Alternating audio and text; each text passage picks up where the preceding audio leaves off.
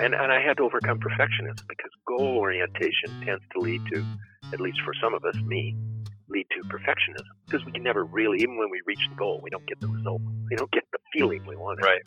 So then we think, well, if only it's better.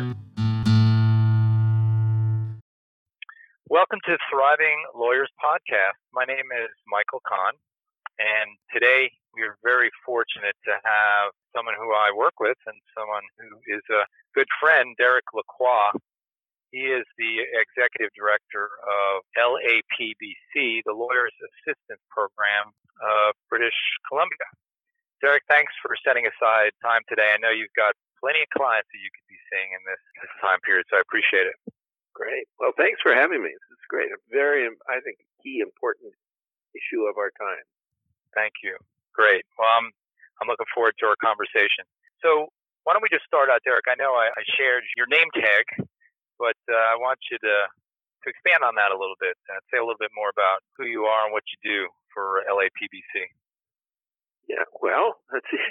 I'm the executive director, and we're here to provide services to help and assist all members of the legal community who are in some form of distress.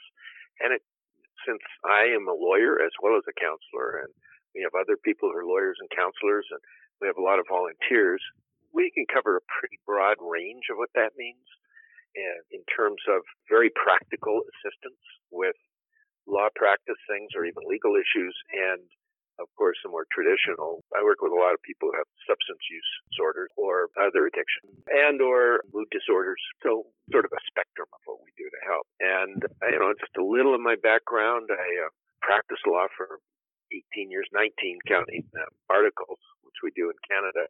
So 19 years, prosecuted for 3, but mostly a criminal defense lawyer, and still to somewhat a criminal defense lawyer at heart. So since I was a little kid, I wanted to help people. And then as a result, at one point, partway into my career, I got my substance use and anxiety problems took over. And so I treatment and recovery, and I still have dedicated my life to personal and spiritual growth. And over time, I just morphed into building the Lawyers Assistance Program. And there was a little outreach, AA outreach before, and then I was the first time person. And now there's, I think, 8 of us working here. And it's kind of a life mission for me because I love the legal profession. I believe in it. I believe in lawyers. And I tell people, that Plato would call it justice, truth, and beauty as the key cornerstones. But also, law is really exterior social way of mediating, regulating the natural tendency between the individual and society. Whether it's a bigger society or a corporate society, there's always a tension between them. Actually, Freud wrote about it in his book, Civilizations and Discontent. Yeah, we have to learn to get along with each other. It's a personal, individual thing. And that's really what, as counselors, we try to help individuals be able to walk that path. But as lawyers in the legal profession, it's about how do we create systems that really make that work. You said a lot there, and let me say, I know Derek because I moved to Vancouver about 6 years ago, and I think I reached out to you pretty early on and started doing grief groups for you, and now I guess for the last 8 months, maybe 7-8 months, I'm actually doing some counseling, seeing some of the lawyers coming in with various issues that you mentioned, and I'm really enjoying it. What I heard from you, Derek, is that you, first of all, you enjoyed being a lawyer. You always have seen yourself in a position of helping. And what I also heard you say is that you believe in the law. You believe in what lawyers do. And you believe that they fill a very important role in our society. Absolutely. Yeah, and it can be really rich and rewarding. You ended your answer by saying, and in order to be most helpful and most beneficial for society, we need to have healthy lawyers. Yeah. We call this podcast Thriving Lawyers Podcast, and we can get into the lawyers, plural, in a moment. We were very intentional of calling it Thriving Lawyers, not Thriving Lawyer. But would you mind giving us your definition of what a thriving lawyer is? How would you define that? And how does that definition resonate with you personally, both now and you can also go back to earlier in your story? Well, I'll give a couple of answers, I suppose. One is from the National Task Force on Lawyer Well-Being, and they define lawyer well-being as being a continuous process in which the lawyers strive for thriving in each dimension of their life. And my interpretation of that is basically lawyers being fully themselves, developing the awareness to be fully themselves and in process as opposed to setting goals. So, when in all dimensions of their life they make goals, they have maybe aspirations, but then they just be in a process. And, from positive psychology, I kind of like theirs. They talk about happiness research, which is kind of weird because what they're really talking about is well-being, the subjective term. And it really is a global positive evaluation of a person's life as a whole. How is the person relating to their life? Are they balanced in it in terms of internally, what they think, but also do they have meaning and purpose, which is one of the things that's just really important to me, working with people around that area of meaning and purpose. Right. And just back to something you said, there is a difference between process and goal. Is that what you said? Yes. Yeah. By what you mean by that? Well, and I think this is really important for, among other things, I think it's one of the things that contributes to some of the real problems that are seen in the legal profession. Goal orientation is where you just set something. Here's what I need to do. Here's the outcome I need, and I'm going to do what I need to do to get that outcome. Whereas process is saying, here's what I want. And it can look a lot like an outcome, but here's the kind of person I want to be, or here's how I want my life to be in this area. But instead of making that a goal, we say, okay, what are the kinds of things that go into making that? And then just doing whatever's there that moves you in that direction. What would be a process that you have been working on for yourself? Let's see, an internal process. A simple one would be starting the day with a brief meditation. And so I just do that. And actually, one of the things I do is I make my bed mindfully, or I call it honoring the mundane. So take 2 to 5 minutes to make my bed in the most mindful, present way I can. So I'm developing the attitude of being present and the experience of being present. By doing that, what actually also happened is learning to control my thinking, and also learning to just not to be judging everything that I do as good or bad or worthwhile or not worthwhile.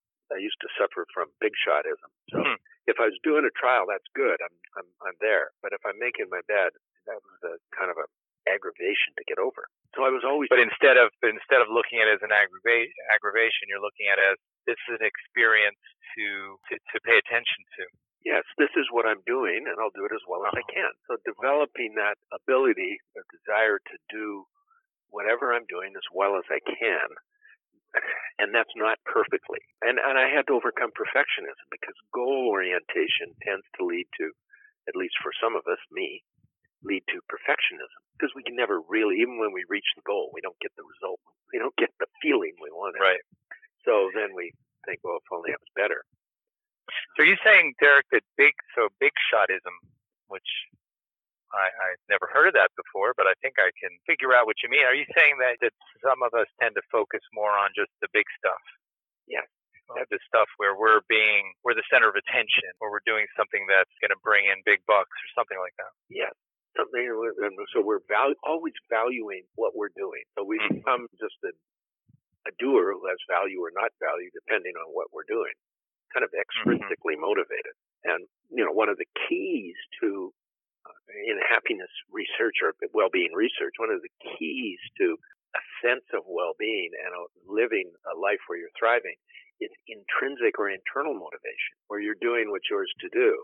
And one of the problems that happens among lawyers, and it starts in law school, is a draw to extrinsic motivation, to competition, to comparison, to money, to prestige, to those things.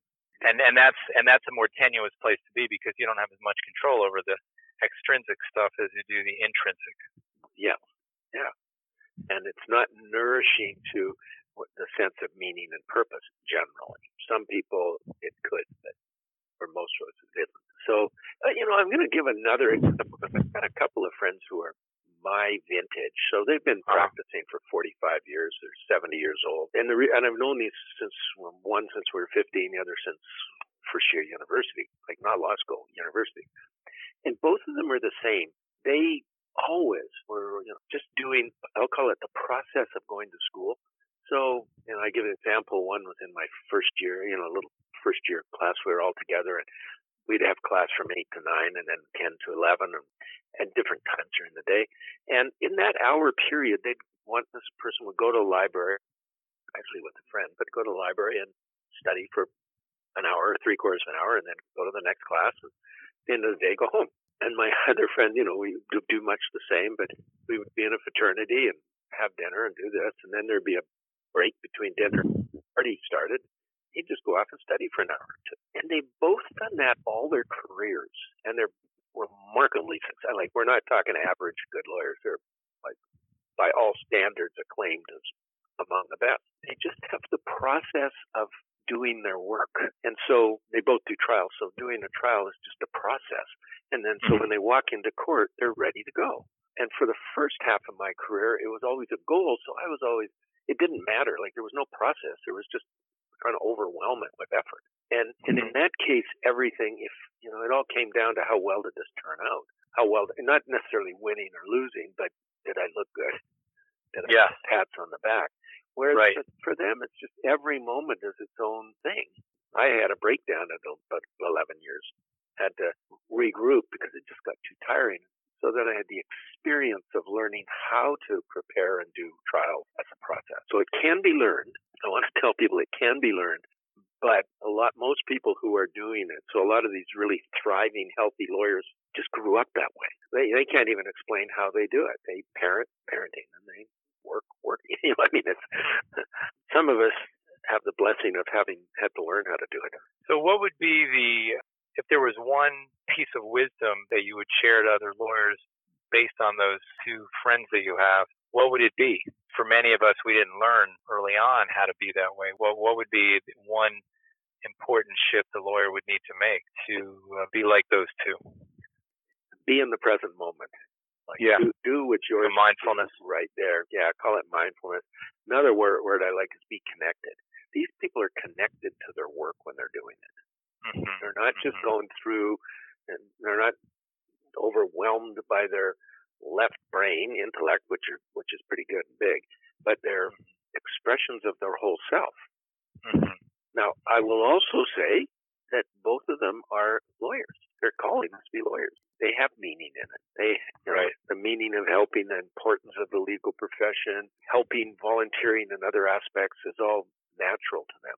We've talked about thriving.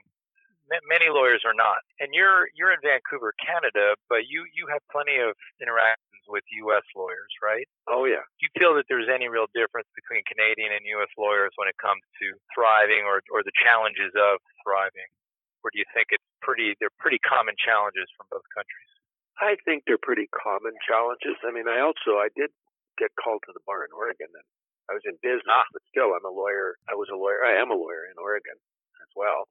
And, I was connected through the business I was in with lawyers. And, I mean, there are some differences in the sense of the U.S. is more litigious, and which, people are more likely to sue and stuff like that. But I don't think there is a huge difference.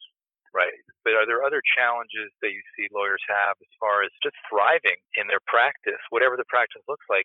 Because that same task force report that you mentioned earlier said that many lawyers are not thriving. And it's not that every lawyer is having now certainly lawyers are as a profession are having larger issues around substance use, whether it be alcohol or drugs, for sure. But there's a large group of lawyers who are not having those issues and are still not thriving. Right. So what do you think is leading to, either individually or systemically, leading to this larger problem? I really think I'm going to call it it's a spiritual issue, meaning and values and stuff. Or another way of putting it is, and the research seems to back this up, lawyers have, a lot of them, particularly the ones who get into difficulty, but it's huge, it's very big, and it starts in law school, is shift from intrinsic motivation to extrinsic. And one of the saddest things in the research from, I think it's Florida State, Krager and Sheldon did research, and going into law school, they measured a whole bunch of things among law students.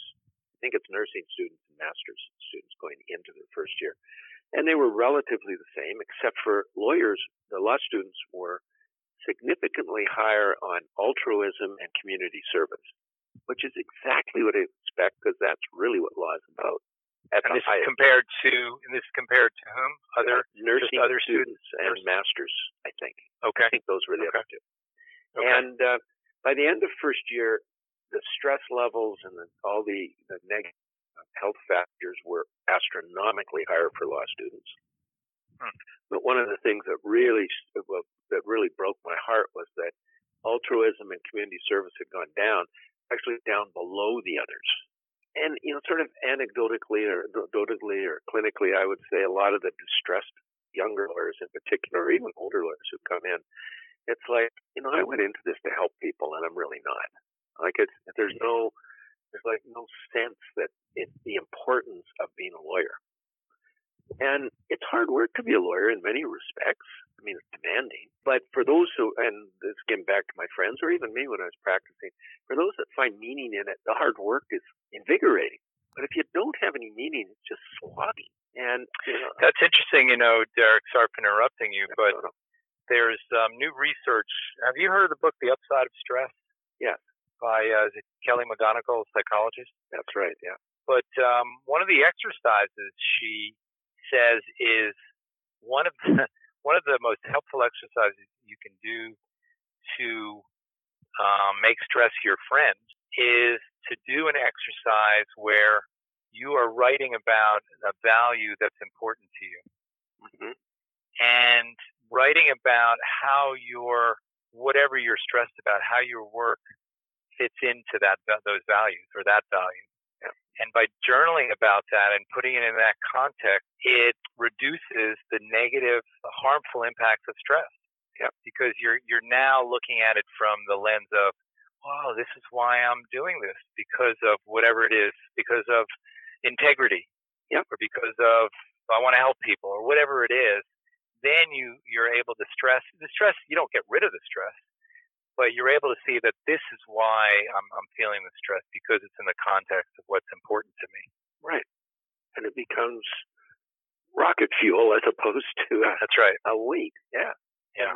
And that's why I call it a kind of a spiritual crisis of the healthy lawyers that I know believe in what they're doing, and they get that from it. And the phrase that comes to me, because there's lots of distress among lawyers. The statistics around substance use and anxiety and depression, which are shocking.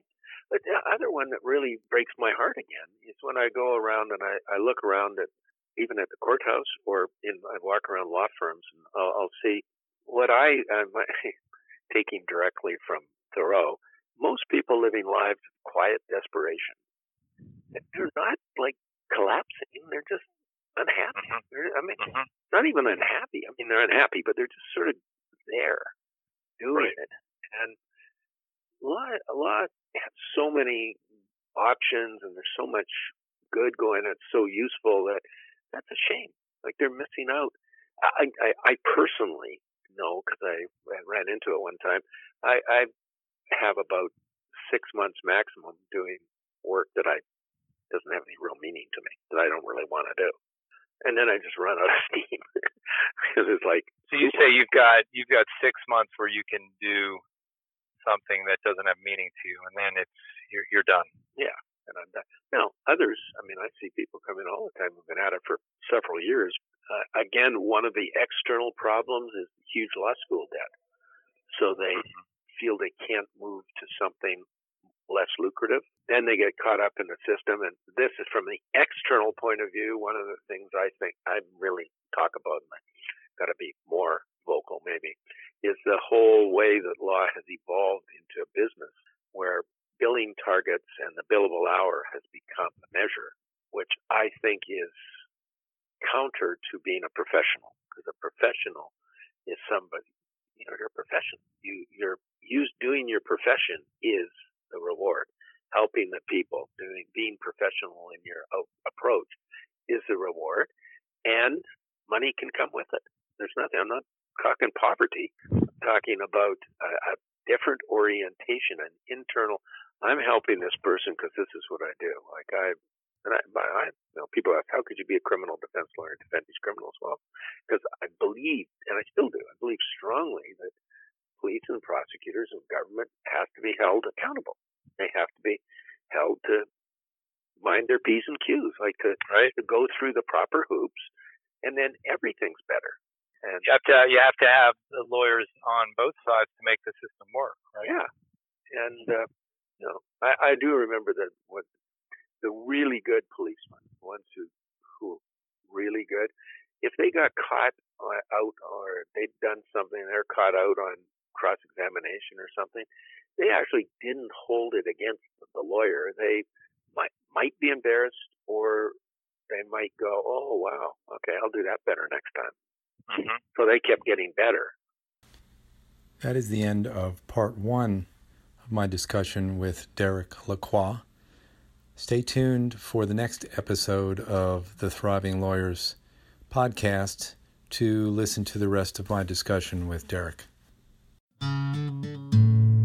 Thanks for listening to this episode of the Thriving Lawyers podcast. We love hearing from our loyal listeners, so please feel free to email us any questions, comments, suggested topics, or guest recommendations at the following address: feedback@thrivinglawyerspodcast.com.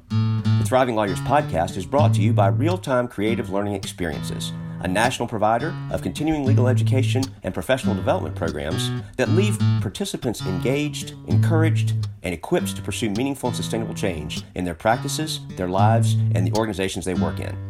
And by Osborne Conflict Resolution, your experienced guides through the uncharted terrain of business and family law disputes, based out of Charlotte, North Carolina. Thanks for listening, and we'll see you next time on the Thriving Lawyers podcast.